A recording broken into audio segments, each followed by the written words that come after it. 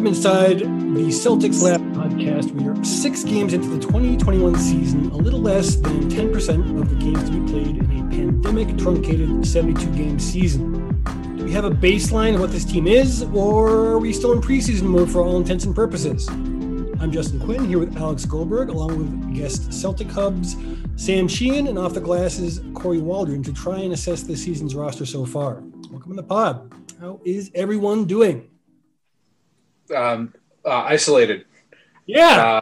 The new year, new beginnings, loving life, baby. I feel the same way. New year, new vibes. And I mean, a little bit less vibes for you guys because the Celtics aren't off to a fantastic start. But for a Pacers fan, I feel great. You should. 4-1, tied at the top of the East. We're going to have a lot to talk about the 2 games we played. But before we get to that, we have some very uplifting news. It seems to be coming at a regular pace. I guess that's what happens when people age. But another Celtic great has left us. Paul Westphal passed today from cancer of the brain, I believe. He won a title with the Celtics in 1974.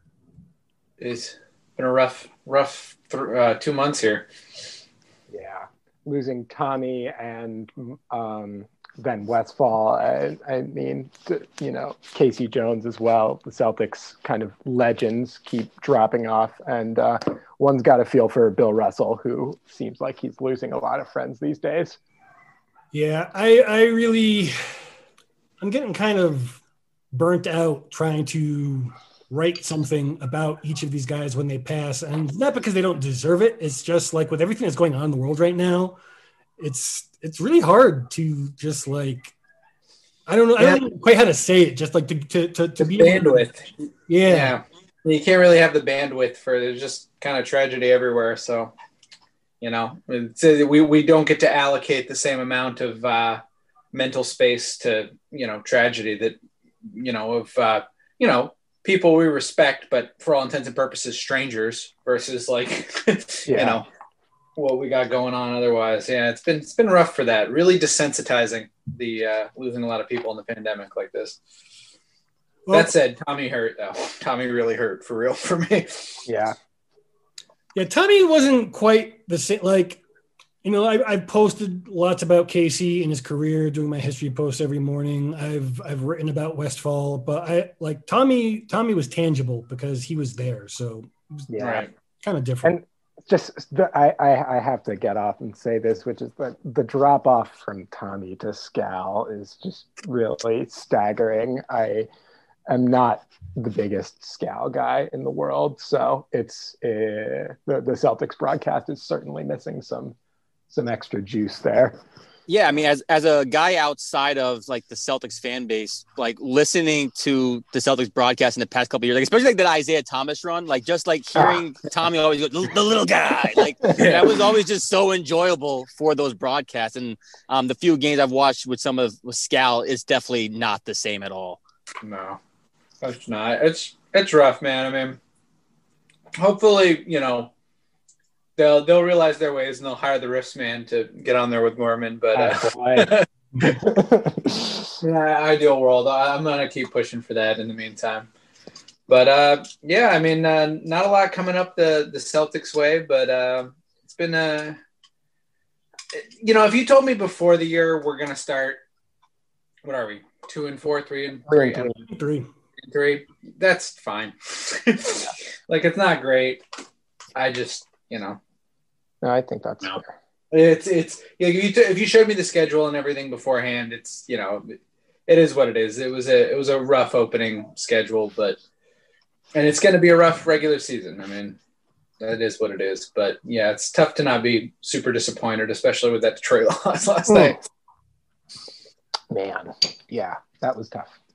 So, what are we thinking of this team after these 6 games? Are we still thinking that they could be a contender? They're clearly not a contender at the moment, but I mean, can this roster be kind of whipped into shape? Can it be more of a pretender, or are we looking at like a play-in kind of a situation come February? Like, what do we think of this team? I said coming into the year that I would not be surprised if the Celtics were a 6 seed, and that's kind of that's still where I stand.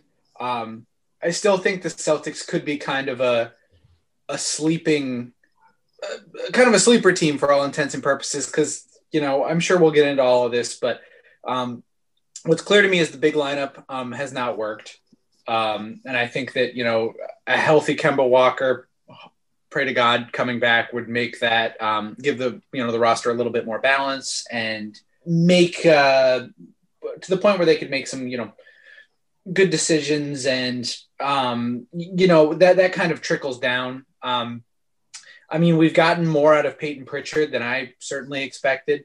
So that's a bright spot. And the other big thing is Jaylen Brown looks like he's made, not just lucky strides, but like real strides.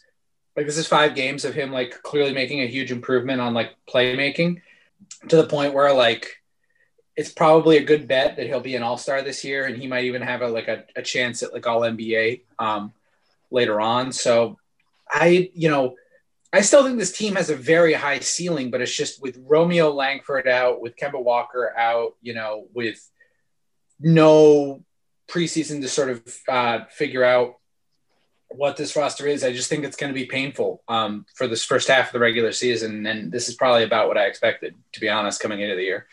Yeah, I would largely agree with what Sam just said. I think there are kind of 2 things in my mind that could change the trajectory of the Celtics season going forward. The first is obviously, we have an all-star point guard sitting on ice waiting to heal up from his knee injury. If Kemba Walker can come back and be 85 to 90% of the guy that he was at the beginning of last season, that can certainly elevate the Celtics into more realistic championship expectations. But the other thing to consider is, and this is something that we'll touch on later, that the players that the Celtics could potentially add using their massive traded player exception from the Gordon Hayward deal.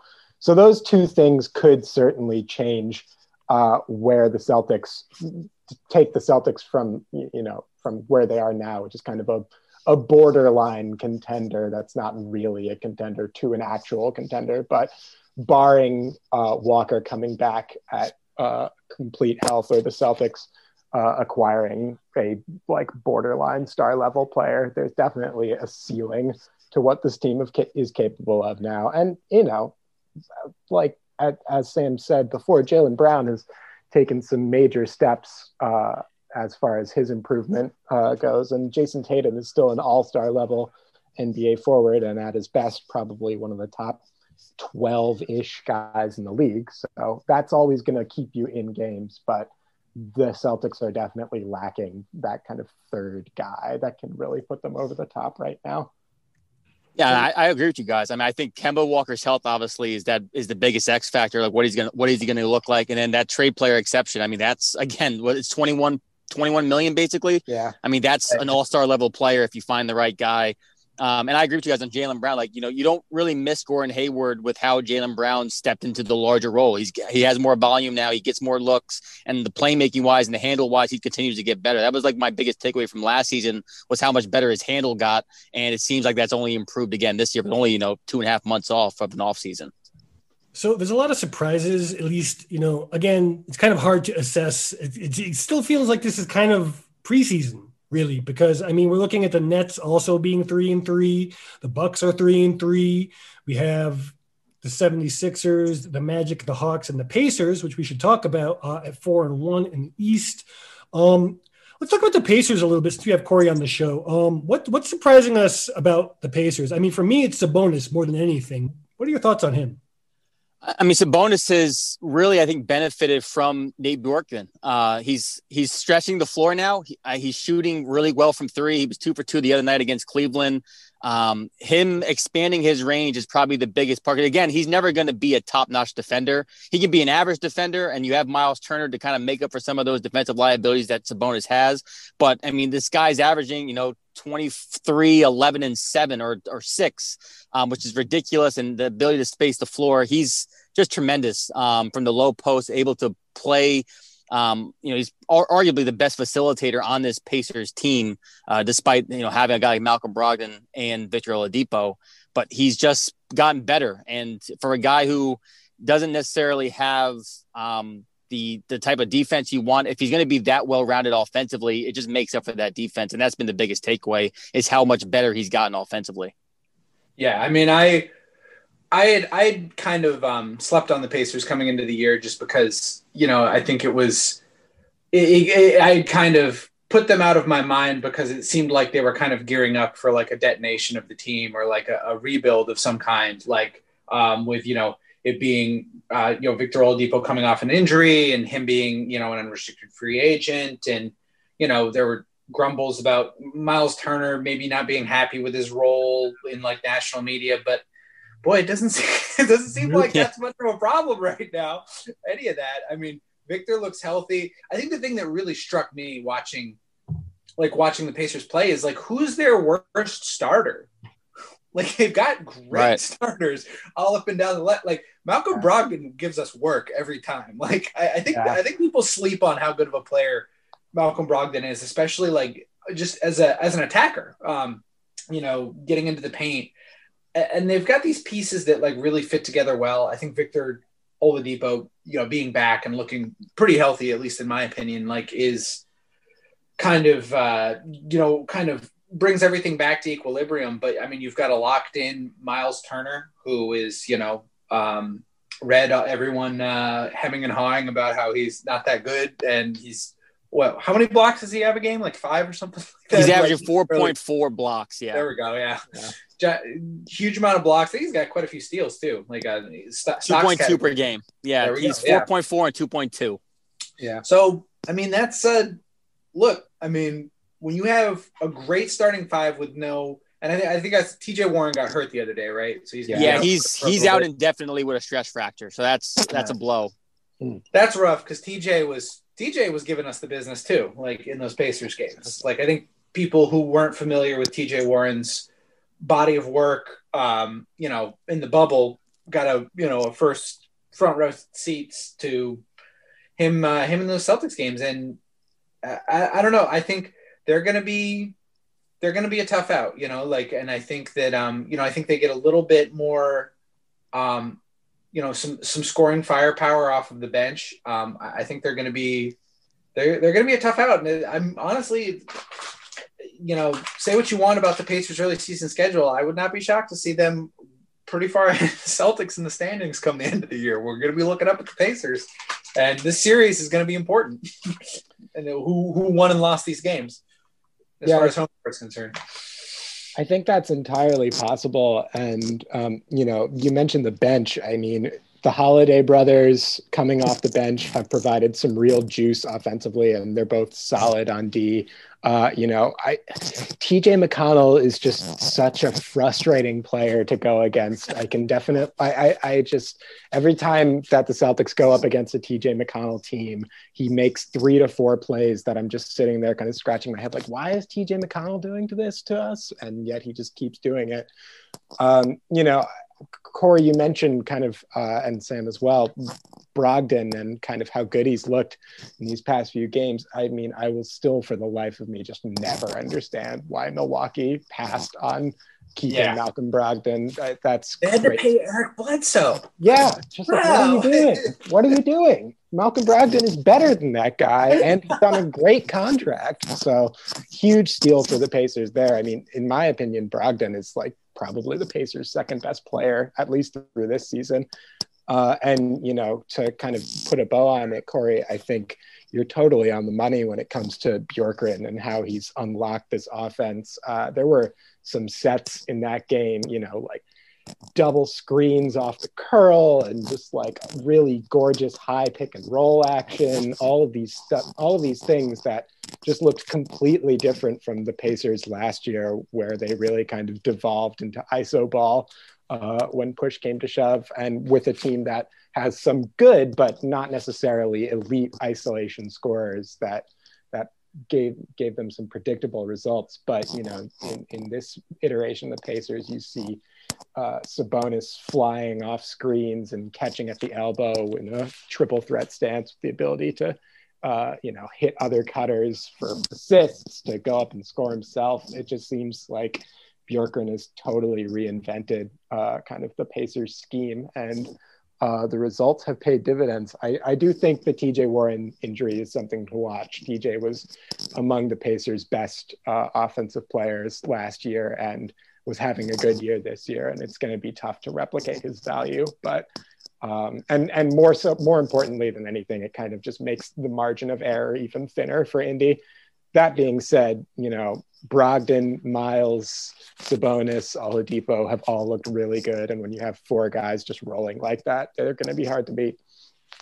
And I think that's something too, just to keep, like you mentioned this TJ Warren injury. I remember, I won't forget it. Like this starting lineup again, TJ Warren, the lineup we saw for 4 games or 3 games. They only played 15 games in total last year together, that 5. And already this season, you're missing one guy out indefinitely. And if you're just looking at the track record, Malcolm Brogdon is playing really good now and healthy, but he doesn't have a good history of staying healthy. So that's just the issue with the Pacers in general is can this team, that starting 5, which we mentioned is pretty good, can they actually stay healthy and play together? Because again, for the last couple of years, it really just hasn't been the case for this Indiana team. Corey, as an external set of eyes, what do you see when you see Boston playing Indiana, and if you've seen any other games? Like, what is your assessment of this team? To me, they seem very good when they're focused. They were able to beat the Bucks. They were able to hang with the Nets for 3 quarters until they fell apart in the 4th when they played them. But they don't seem to be very focused. So, what are your thoughts on the Celtics? It's weird just seeing some of the slow starts from like guys like Jason Tatum at times. And again, like I know you guys have probably seen it as well. The Tatum free throw line discrepancy to me is like one of the weirdest things. He went the first couple of games without even getting a single attempt. And I don't know if it's him not being aggressive enough and getting enough contact and driving to the rim, or if he's just not getting those superstar calls that he probably should be getting at this point of his career already. It just feels like at times, again, like in those Pacer games, like Peyton Pritchard may have been like the 4th best player in certain stretches of that game or the 3rd best player. And then again, like I love Marcus Smart, but it feels like late in games, Marcus Smart wants to be the hero a lot of times. And I don't think Marcus Smart needs to go or is bad by any means, but it just feels like at times they just get out of character with themselves. And I think that's almost my biggest takeaway is it feels like they know who they are at times. And then some points of the game, they kind of forget what works for them. Is it just me, or does it seem that, like, compared to last season as well, that Jason Tatum kind of needs like a runway to kind of get his confidence going? Because it seemed like last season kind of started the same way too. He was very tentative. He didn't really seem to assert himself. And then as the season kind of went on and on and on, he seemed to increasingly gain confidence, particularly once he was named to the All-Star team. Yeah, I mean, that's my thing with Jason Tatum. He's first team All-NBA. Boy, he looks rough out there. And then looking down at the box score and seeing that he has like 28. Yeah. Like he scores. Like this is the reason I know Jason Tatum's like a really good player is because he'll look like he's having a bad game and he'll still have like 28 points, like pretty effortlessly. Like it looks like Jalen's on fire and Jason's been scoring about the same amount that like he has. I think it's just, I think it's very astute of Corey to point out that, Jason Tatum doesn't get the free throw line because that's like the big hole in Jason Tatum's game is he shies away from contact. He's unstoppable there too. Yeah. This has kind of been a thing for his whole career. I think we remember back when Kyrie was on the team, Kyrie is similarly contact averse, but is just like a world, probably like maybe one of the best finishers in NBA history. So he could avoid contact and do these weird, scoopy high off the glass, finger roll, whatever shots that go in and it's fine because it goes in. Jason Tatum will make his shots so much harder on himself. And it is just such a dichotomy versus like Jaylen Brown, who, seeks out contact now at this point in his career. And that's been a huge difference maker for him, becoming as good as he is, that he doesn't shy away from that contact. So that's going to be, Jason Tatum's next step in his development is getting that together. And I think that's when he's going to become the true, that's what's going to bring him from, all NBA guy, second banana guy to true best player on a championship team type caliber, guy, but he's not quite there yet. Yeah, he's still doing this weird thing where he'll go up for a layup, and instead of looking for contact and just trying to draw 2 free throws, he'll do this like strange craning motion where he'll just like try to hang his arm around the defender. And I almost feel like there are times when Tatum is like going for an and one instead of just regular free throws, and kind of contorts his body at a weird angle and ends up missing and not getting the call. So you're right. I think it is definitely part of the development curve for him, just like learning to kind of take what the defense gives you and go for those free throws instead of trying to make everything into an and one or like a flashy finish. But I think the big thing for me with Tatum is that last year, the real kind of impetus behind his leap was that he became a demonstrably better defender around midseason. He became way more engaged on that end. And I think Tatum is a guy who really is at his most deadly when he gets a lot of transition opportunities. So part of this is going to be that the Celtics just need to improve on the defensive end for Tatum to be at his most effective. But you know, if he can stay engaged on that end, if he can kind of get those leak outs, I think he can kind of go back into that rarefied era of being like a borderline MVP contender. But, you know, in fairness to the Celtics as well, I think the teams that kind of went deep in the bubble last year have all, for the most part, gotten off to slower starts than they would like. It definitely, I think there's some fatigue to be factored in here. Like, I don't know about you guys, but the game last night against the Pistons seemed like the Celtics were just asleep for the entire first half and kind of not trying at all. So part of it will just be sorting out rotations, improving on defense, and kind of getting into like NBA conditioning. And I think once that happens, we'll start to see a Tatum that looks more like the guy that was really dominating towards the end of last year. So for other good things that we're seeing early, Jaylen Brown, we started talking a little bit about him, career high, 42 points against one of the worst teams I've ever seen take the field. Is that kind of fool's gold? I mean, they were down 7 players, the Memphis Grizzlies, who were already not a fantastic team. What do we make of his play so far? He's averaging, I think, around 28 points a game. He's looking better in terms of ball handling, and as you guys were mentioning, passing than he ever has. What do you feel about Jaylen Brown? I think it's kind of yes and no to the fool's gold question regarding the 42-point game. Obviously, Memphis was running out a shell of a team, especially without their 2 best players, Jaren Jackson and John Morant. That being said, I think in every game that I've seen up to this point, Jaylen has looked noticeably better and more engaged. He's attacking the hole with like a real ferocity. He's hitting off the dribble and catch and shoot threes at a much higher rate than he has at any point in his career.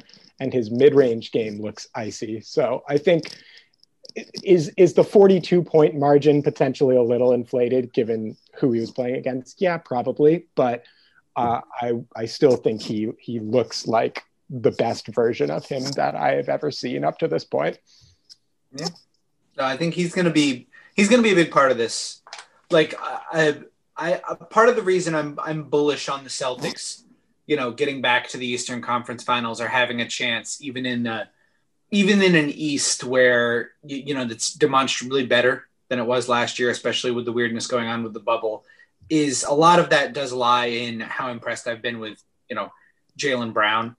I mean, I think people kind of write off the Celtics as done because they lost Gordon Hayward and took a huge step back. The team that made the Eastern Conference 3 out of the last 4 years, that was not – they never had Gordon Hayward for any of that, any of those playoff runs. Like, you know, so you're basically – really what you're talking about in terms of differences is you're talking about Jeff Teague instead of Brad Wanamaker and Tristan Thompson instead of Enes Kanter, which – frankly, to me, is a huge improvement. I've really liked Tristan Thompson, and I don't know. I really think, I really want to stress that I think coming into the year, it's still going to be a rocky road. The Celtics are going to get their shit kicked in a couple of times a night, like that, like with the regular season until Kemba comes back. And ultimately what this season is going to come down to, like every NBA season does for every team, is health at the end of the day.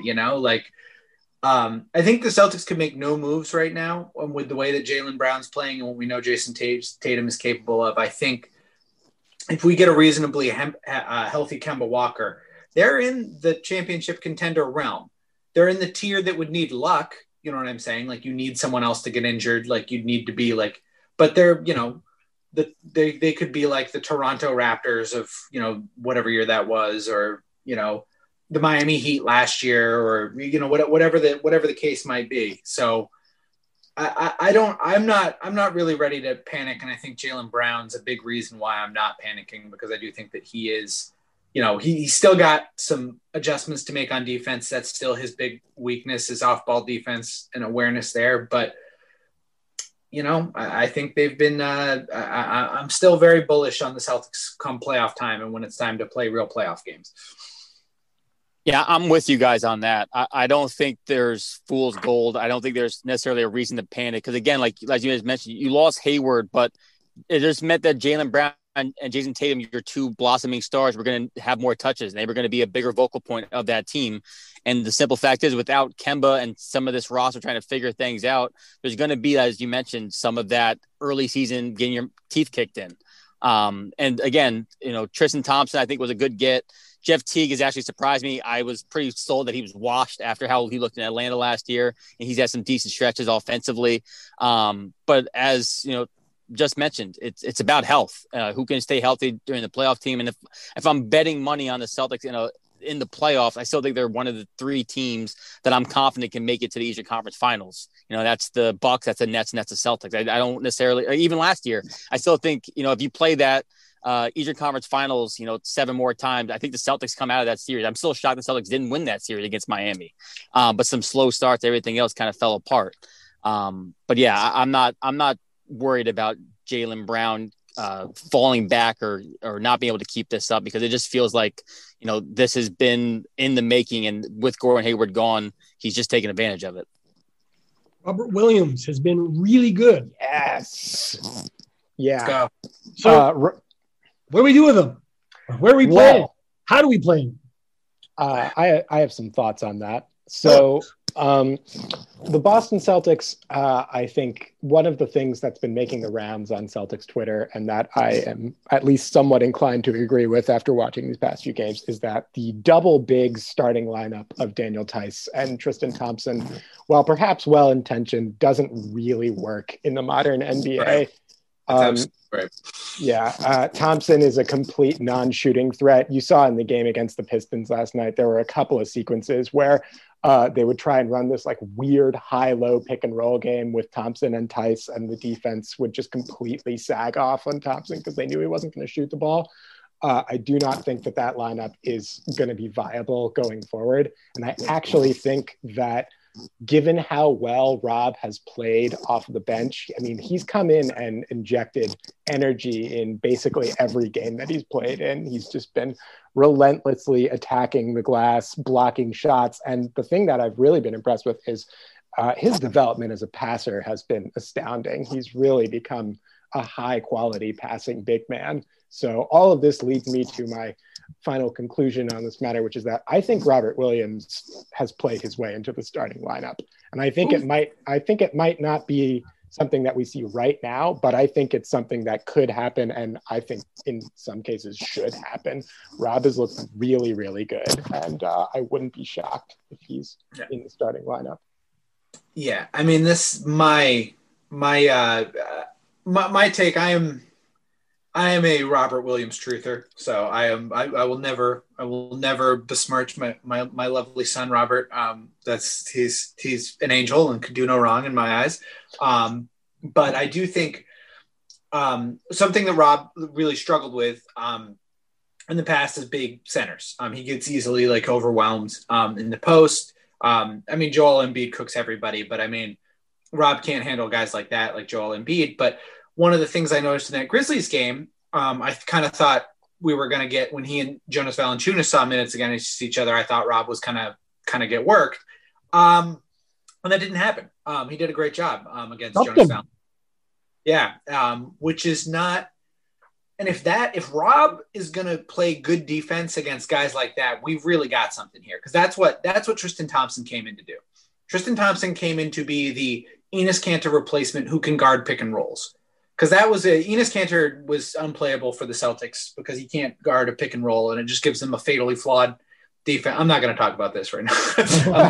I'm mad talking about it anyway. But I like the Tristan Thompson signing in general, and I think that I think he's been a great locker room presence. I think it's great for Rob to have a guy like that showing him, hey, if you're good in the NBA, you can be Kardashian adjacent and be a cool guy and make a ton of money.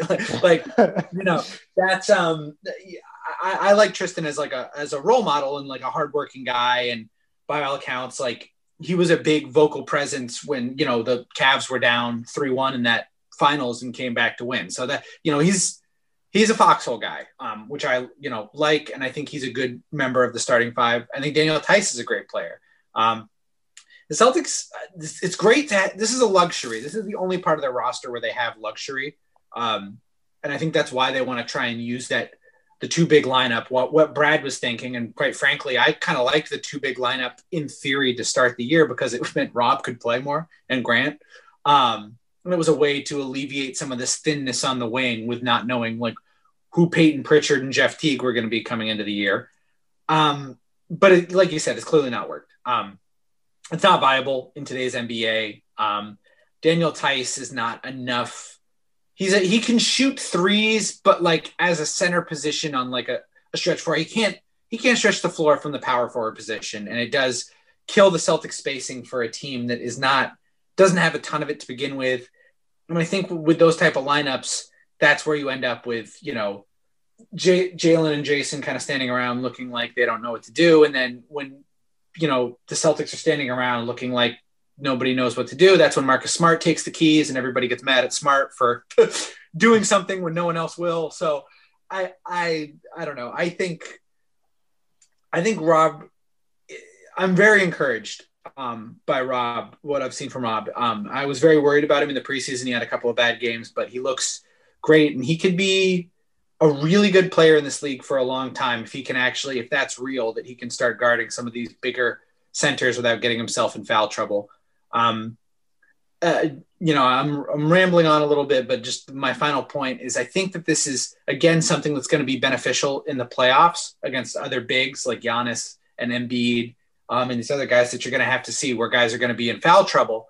And the Celtics having an assortment of guys who can absorb fouls and credibly play in like Tristan Thompson, Daniel Tice, and Rob Williams is going to be a luxury. But for now, it's just tough to have all of those guys see the floor.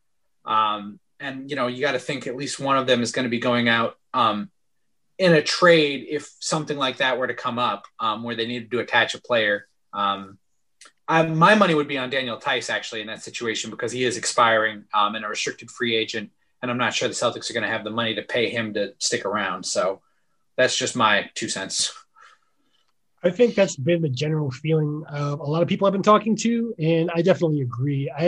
It's got to be feeling like it's got to be weird to be playing out of position effectively, sucking at it, and doing so more or less with the knowledge there's a very good chance that you're kind of precipitating your own exit. Yeah. I just think he's like, because they're all starting caliber. Like we know Daniel Tice is a starting caliber playoff guy. Like he did it.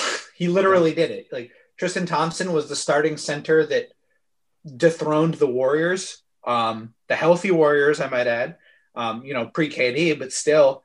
And, Robert is like up and coming. Like this is, it's so funny because the Celtics had so many years of center spot being this black hole where nothing good could happen. And Al Horford was like playing center, but was he power forward? And then he became a full-time center. And now they have this, this is the only position where they have real riches, like is this, it's weird. It's bizarro Celtics team. So Pritchard is another bright spot. Oh yeah. Fast PP, baby. Other than the Detroit game, which he scored a whopping 0 points, but still was able to at least help out a bit. Got a couple of steals, a couple of assists. What are our thoughts on his role when Kemba comes back? Well, so I want to start by saying that Peyton Pritchard is perhaps one of the only Celtics who can reliably hit a three-pointer, and so for that alone, he should be a guy who gets heavy minutes. The whole thing about Pritchard, and a lot of people, myself included, were kind of dubious of that pick at the time. But the whole thing about Pritchard is he was supposed to be an NBA ready guy coming into the league. He played 4 years at Oregon. He was in some big games there, and everybody that kind of scouted him said, this is a guy who can play right away. And so far, he's lived up to that billing. He's a shifty ball handler. He can shoot. On defense, he's not going to knock anybody's socks off, but he tries pretty hard, and he'll mix it up and get steals every now and then. I've been very impressed. And I think it's interesting that, in some ways, just on play style alone, he's kind of the closest thing that we have to Kemba Walker on this team that isn't Kemba Walker. So I think prior to Kemba coming back, I wouldn't be shocked if Pritchard is playing, upwards of 20 minutes a game going forward, just because of his ability to create on offense. I think when Kemba comes back, he's almost certainly going to get, exclusive run as a bench guy, but I think he's got a role on this team. And I think, with when Kemba does come back, Teague and Pritchard off the bench is going to be, I think, a reasonably good bench backcourt. So I've been impressed so far. I mean, he really caught my attention. That those couple of Pacer games. I mean, he closed. I mean, he was in the closing lineups for them going down the stretch. I mean, his ability to space the floor, and like you mentioned, not a great defender, but definitely like pesky. Like I want to say was the second game, but I think he forced an Oladipo turnover late. Or it may have been a kick ball after he forced it. But no, he's definitely caught my eye for those couple of games that I watched of the Celtics and Pacers up close. Yeah, I mean, this is such like a win-win scenario because like Peyton Pritchard, he's basically like a meme selection in that like he's just like such a goofy guy, and his Twitter name was Fast PP until we all tweeted at him Fast PP, and then he changed it. And then I said coming into the year, the funniest thing that could happen is Peyton Pritchard actually being good, and that seems to have been what happens. I don't think Pritchard has like a very high ceiling, but I am really impressed. Like you hear about like guys being ready-made to come in. I mean, he's a hooper, man. Like I think honestly, one of the big things Peyton Pritchard has showed me about how valuable it is in the NBA to have confidence in your decision-making and make decisions quick. That's his biggest strength, and something that frankly, we don't have a lot of on the Celtics. I think Peyton's real strength is he, like I said, quick decision making. He'll attack the paint. And he's got like real rapport and like an understanding as a point guard or a playmaker of where guys want the ball. I mean, he and Robert Williams have had some great lob plays, like 3 or 4, like early on. They seem to have like real chemistry. Like he's had some good finds of like guys in the corner. Like if Romeo Langford comes back and looks like Romeo Langford did before he, got hurt, Jeff Teague might be on the bench, and it might be Peyton Pritchard's backup point guard job once Kemba's healthy, or in wing play. So I'm interested to see what comes of Peyton Pritchard. I'm not going to hold my breath for him to get too much better than this, but he's already much, much better than I thought he would be. And to, if he's, I think what he is looks real, and I think that's going to be a valuable player for the Celtics, and something they're desperately going to need with all these injuries. Yeah, I think you also hit on something with the Time Lord Pritchard chemistry. That is a real thing, and I'm looking forward to the buddy cop movie to come. Hell yeah, Fast PP and Time Lord. I'm buying my tickets right now. Yeah. Any other positives before we move on to the negatives? I got to say, we just talked a lot about how Peyton Pritchard is taking over, all of these backup point guard minutes. But I have been pleasantly surprised by Jeff Teague. I think, a lot of people, including myself, were kind of dubious that he could become a good quality role player after kind of being in the wasteland of Minnesota for the amount of time that he was. But Jeff Teague, he's just a perfectly solid, capable guy. Like, he comes in, he plays good defense. He's going to have games where he will be overmatched. I thought in particular, Derrick Rose was a really tough matchup for Jeff Teague, but he can provide quality minutes at a position of need. And I think I've been pleasantly surprised by the burst and in particular the shooting, which was the big knock on Teague, that his 3-point shot has fallen off a cliff. So far it's been fine.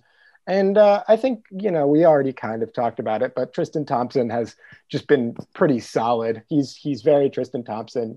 He's going to get rebounds. He'll mix it up on the defensive end. He's probably not the guy that he was at the peak of his powers in Cleveland, but he can still be a pretty high quality role player. And in the right matchup, he will make an impact on the game. For the duds so far this season, we agreed the two big lineup sucks. Now, I initially had Grant Williams as kind of an incomplete because I thought, he needs to get more minutes to have an opportunity to do something. And then I realized he's playing like 16, 17, 18 minutes a game, and he's just not really doing anything. How do we feel about Grant so far? This makes me very sad because Grant is one of my favorite players and I wish him nothing but success. And he just brings so much joy to my life personally. So I'm really hoping that Grant can kind of find himself in this team. I think part of it is that, Grant, I thought at times really thrived as a small ball 5 last year, just like a dude who could outrun other opposing bigs and space the floor and he's a really tenacious rebounder for his size, but there are almost no 5 minutes to go around on the Celtics with Tice, Robert Williams, and Tristan Thompson all requiring at least 15 minutes a game or more. So Grant is playing a lot of 4, which is kind of tough for him in the modern game. The NBA right now, the people who are playing the 4 in the NBA are really, really fast and really good at shooting. And Grant, while having a lot of kind of intellectual skills on the defensive end and being able to kind of grind and, muscle up with dudes that are bigger than him, the big knock on Grant defensively is that he's not very quick. And he's just not fast enough to stay in front of a lot of NBA 4s. I think there's a chance that Grant will get there and later on in the season. And I think, it's entirely possible that this is just kind of a mini sophomore slump for him. It happens. And I'm certainly not willing to give up on Grant Williams after 6 games, but it certainly has been a disappointing start to the season for a guy that I think myself and a lot of people were projecting to have a significant role on the Celtics team. Yeah, I'm not worried. I'm not worried about Grant at all. I think, A, it's a low sample size amount of games, and B, this situation is tailor-made to be bad for Grant.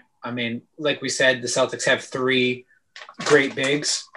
So Grant is always playing power forward or small forward. And he's also playing with a team that doesn't have a lot of offensive creation right now. And that's just not Grant Williams's bag. I know that's how, I know operating out of the high, post sort of facilitating was how he did things in, at Tennessee, but that's not who Grant Williams is in the, the NBA. I put a lot more stock in the fact that Grant Williams was playing down the stretch in Game 7 against Toronto than I do Grant Williams having a tough 6 games, coming off a COVID shortened bubble season. I'm still, I've heard people are worried about that. I saw some people on Twitter saying, Grant's a stiff and he's bad. And I'm not, I disagree. I think Grant will be fine. I just think that this situation in particular is very bad for his particular set of skills, which is being a strong defender. And, not a great offensive creator at the NBA level.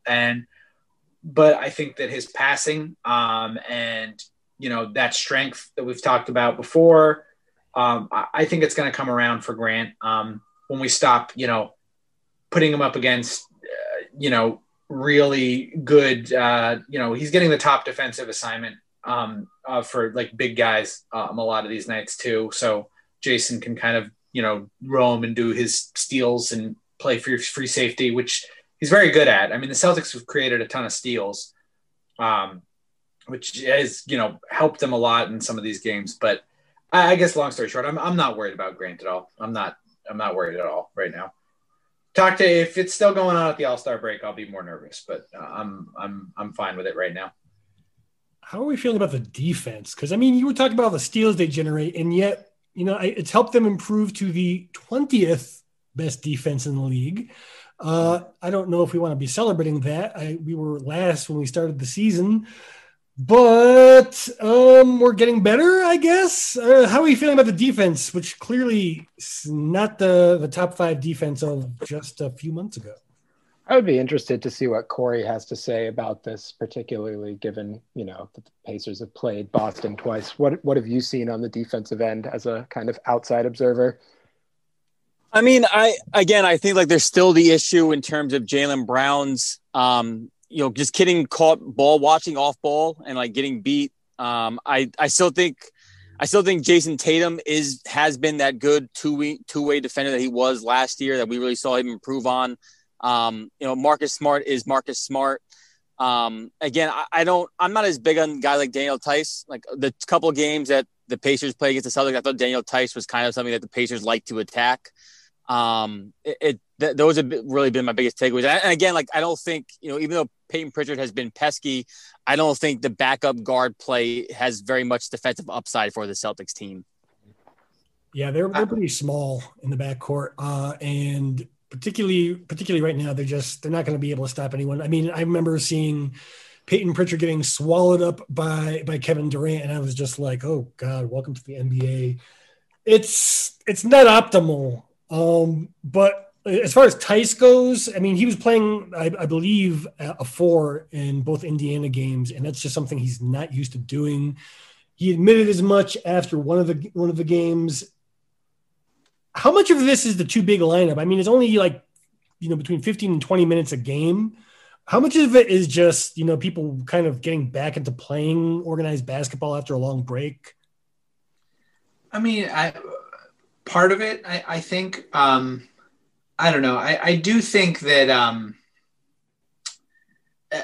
I think part of it is also that the Celtics seem to have a lot of live ball turnovers too. The transition defense in particular has been pretty putrid to me.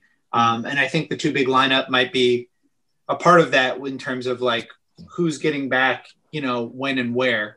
I also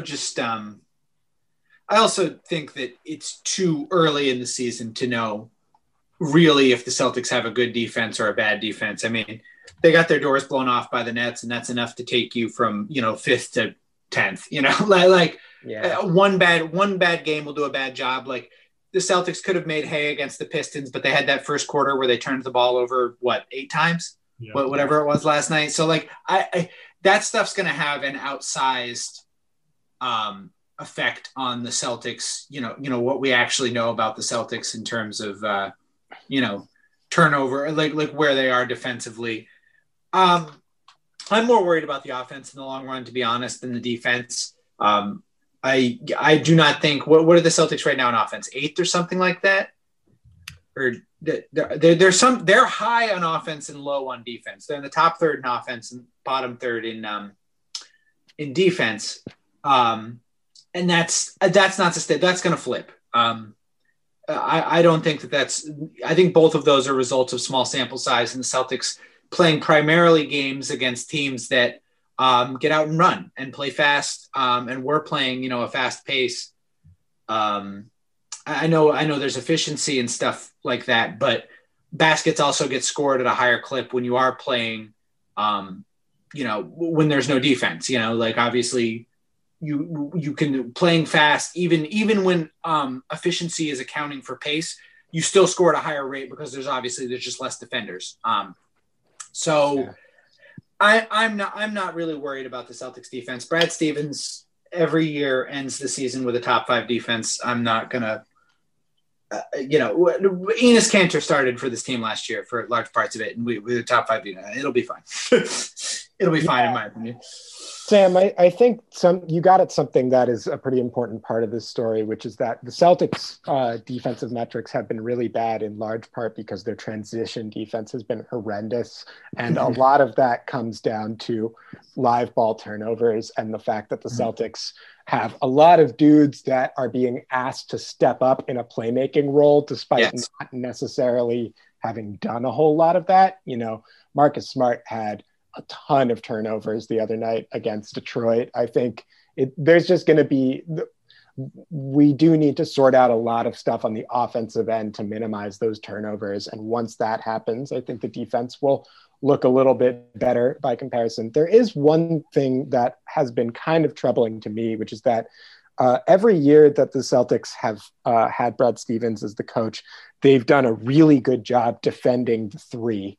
That's something that's been true of almost all of his teams. And this year, it's a small sample size so far, obviously, but the Celtics have really not done a very good job of closing out on shooters and against some teams that are not particularly threatening from deep. Obviously, the Pacers have reinvented their offense and the Nets have Kevin Durant and Kyrie Irving, and the Bucks are a hot shooting team. So maybe that's a little bit of an exaggeration, but Memphis, Detroit, not exactly lighting it up. And there's still been kind of a troubling lack of intensity on some of those closeouts. So that's stuff that will get cleaned up in time, I think. And a big part of this is going to be when Kemba Walker does come back. Kemba, while Kemba himself is not an individually great defender, I think the net impact of having a competent playmaker and ball handler who can minimize those turnovers will help the defense overall. So it's kind of TBD for that. Speaking of shooting, Aaron Nesmith. Are we worried? Are we excited? Where are we? Like how do we feel about his, shall we say, lack of playing time? Yeah, this is one of those things that Brad is just kind of driving me up the wall with. You know, I get that there's some concerns about Aaron Nesmith's conditioning, and obviously he's coming off a major foot injury and has this condensed off season. And it's not like he's lit the world on fire when he has played.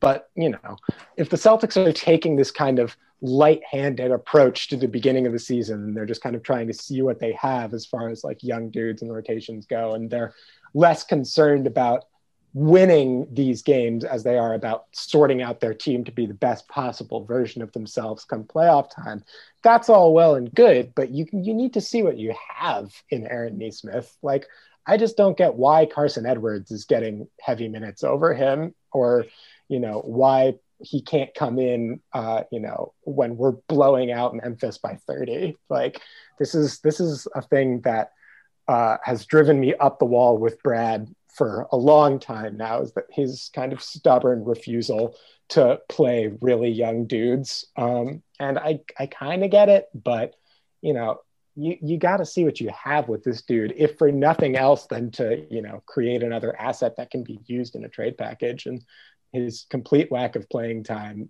to me it's just another move of the Virgin Brad Stevens rearing its ugly head again. So we'll see.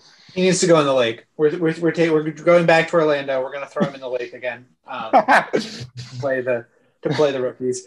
I think, you know, I'm not, again, 6 games into the season, I'm not worried about Aaron Nesmith. I don't know if anybody remembers Jaylen Brown's rookie year. It was not it was not great. Obviously, Aaron Nesmith is not going to be a Jaylen Brown player, but Peyton Pritchards are rare. It's very rare to have a rookie contributor. So I'm not really worried about that. I don't think Aaron Nesmith's going to play much once Kemba's healthy and Romeo's back. If we want to talk about Aaron, though, I will say I am impressed with his activity, and I think he's a good rebounder for his position. He's struggled shooting the ball. He's supposedly a shooting specialist. We haven't seen that yet. He missed a lot in the Memphis game, but it does look like he's going to be a plus rebounder once he starts winning, his war against the out of bounds line, which he uses a lot of the time. Once he gets that, sort of under control, I do think the Celtics and if he could be, a good shooter, a 380, 390 type guy in the NBA, the Celtics will have a real player on their hands. So I'm excited for that. I don't think that's going to be part of the Celtics, the final form of the Celtics this year. Hopefully, if everything goes right. I mean, if he is, something went wrong somewhere. I will say it would be awfully nice, given what we saw last night, to have Sadiq Bey on this team. Who could have seen that coming?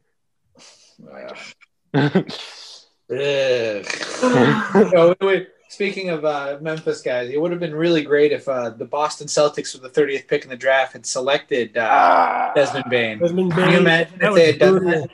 Oh, wait, they did do that. And what happened? Oh, that's right. They traded it to Dumpiness Cantor, who they gave a second year to.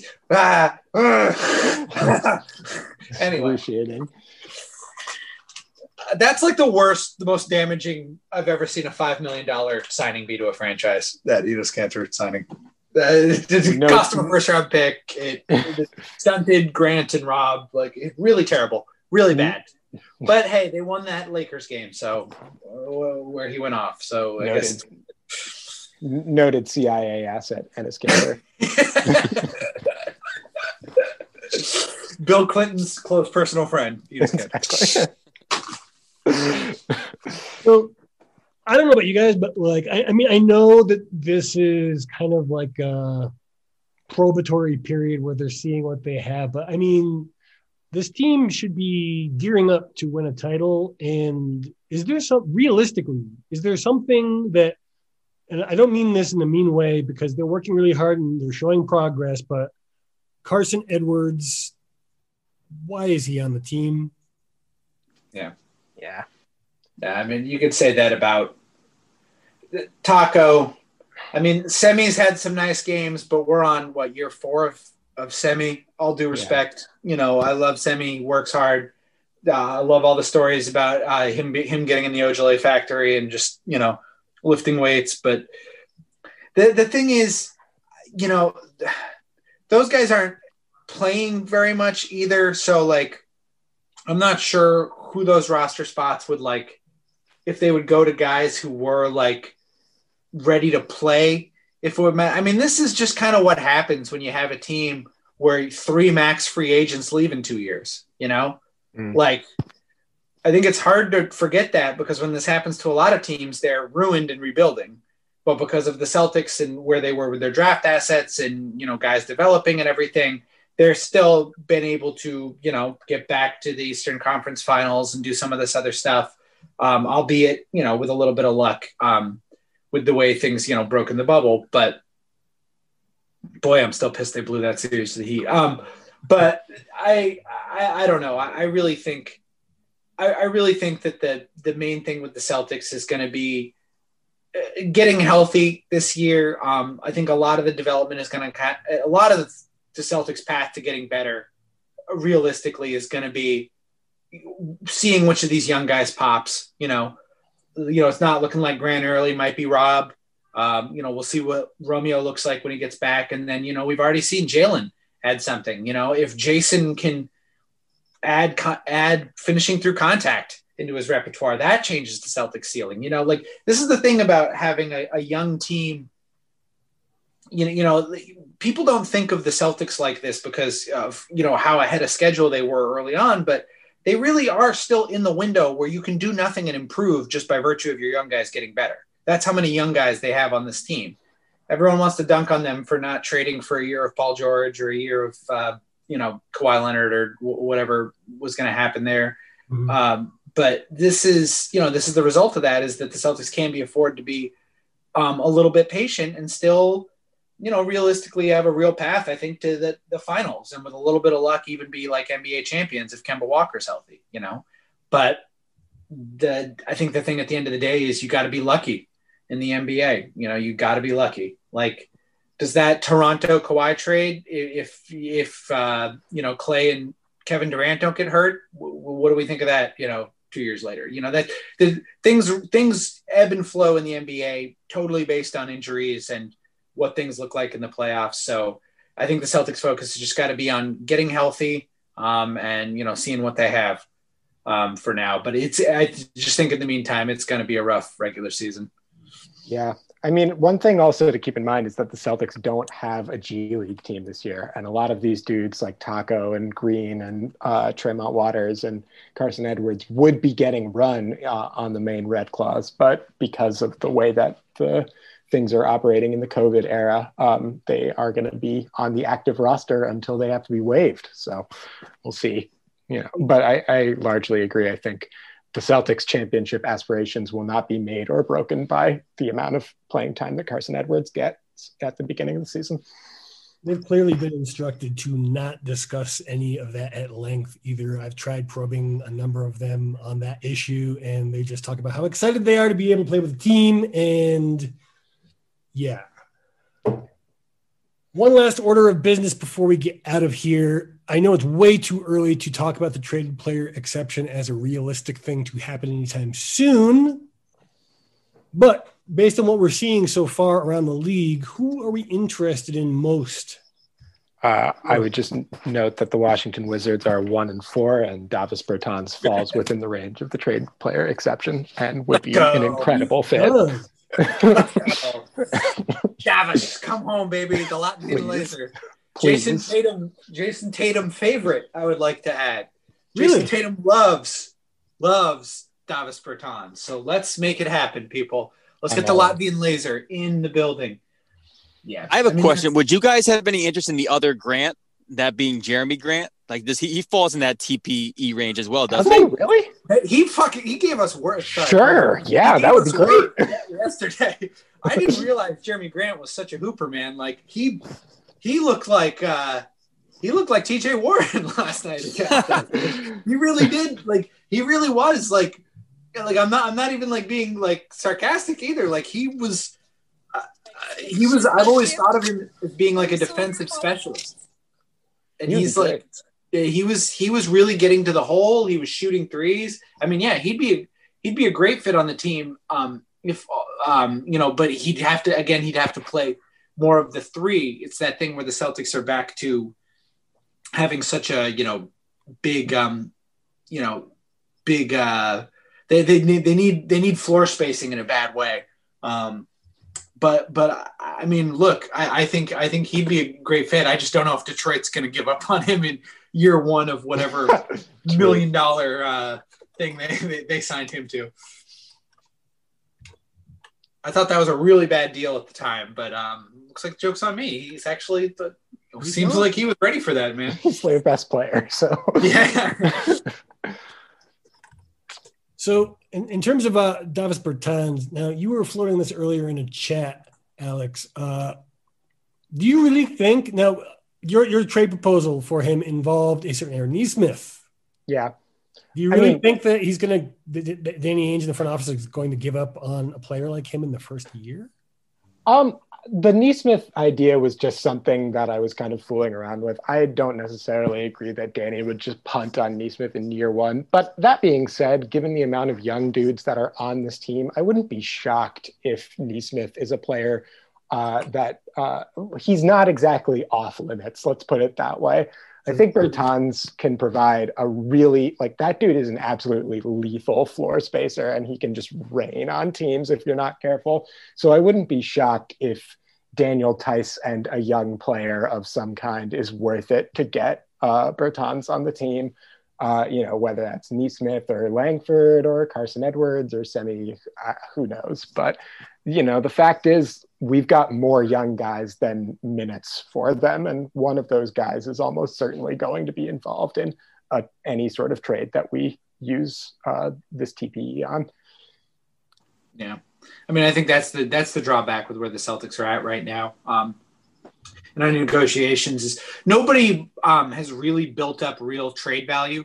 I think that the young player that probably has the most trade value, who's not like a clear core piece at this point, is probably Robert Williams, just because he had the big series against Toronto and, he is showing more, but I really don't want to give up on Robert Williams, which is probably why he's the one who has the trade value. So, yeah, I mean, that's kind of the tough part, is the Celtics. The Celtics do have all their own. They're pick neutral for the first time in forever. So they have all their own picks going forward. So, there are options there in terms of cap equity. And like we said, they have so many young guys. They'd be able to trade for any of them. But it's really going to depend on which teams, take a look at their roster and decide, all right, it's time to, pull the plug on this stuff and, kind of see where we're at. Just a quick point of clarity for some people, because I think that some people might not understand that some of with the traded player exception, it's big. It's not, Bradley Beal big. It's not, real top tier star player big. I mean, you can't aggregate that with other player salary. So that won't be part of it for the Celtics. What they might do is they can trade for a player into the traded player exception who will have that kind of salary, and then later make that player part of a Bradley Beal trade, or, whichever big star becomes available. They can aggregate salary in that case. And that was always going to be the advantage of if the Gordon Hayward Pacers deal for, Miles Turner did go through. That was one of the big points in the advantage is you can aggregate player salary. You cannot aggregate a traded player exception. So just point of clarity for a trade machine Picassos out there who are looking at this. So a couple other guys that are being mentioned as potential candidates. They're not super appealing, and just want to get you guys' thoughts on guys like Aaron Gordon or Larry Nance. Those are two names that seem to be coming up pretty often as potential TPE fillers. I have not really seen it with Aaron Gordon, to be honest. He's in year 6, year 7 now, something like that. And it just seems like he's not ever going to really be much more than he currently is. Perfectly fine defensive role player, cool dunks, very funky, nice hair. But outside of that, I don't really see it. And I don't really see it at that price point. Maybe you can sell me on Aaron Gordon as a possible part of a package for another star like Bradley Beal or some such, but I don't see it personally. Yeah, the problem with those guys is those guys play big. They play 4 and down, and that's not really what the Celtics need right now. They really need help at the the wing positions 2 and 3 in particular, and that's where even with a fully healthy roster, there's a spot for those kind of guys. With Jason Tatum can be, a power forward. He can play 3, and if you do have a power forward like Davis Bertans who could stretch the floor, there's more fit there. But neither Aaron Gordon nor Larry Nance are really, sharpshooters. So, I would be looking more at, this isn't sexy, but, guys like Thomas Satoransky, if the Bulls get off to like a tough start, someone like that, that's where the Celtics are going to be opportunistic. Who's going to be a bad team this year? Who's going to have a guard? You're talking about like starting guards on really trash teams like Stephen Curry. Exactly. Woo, got him. Got their ass. That would be beautiful.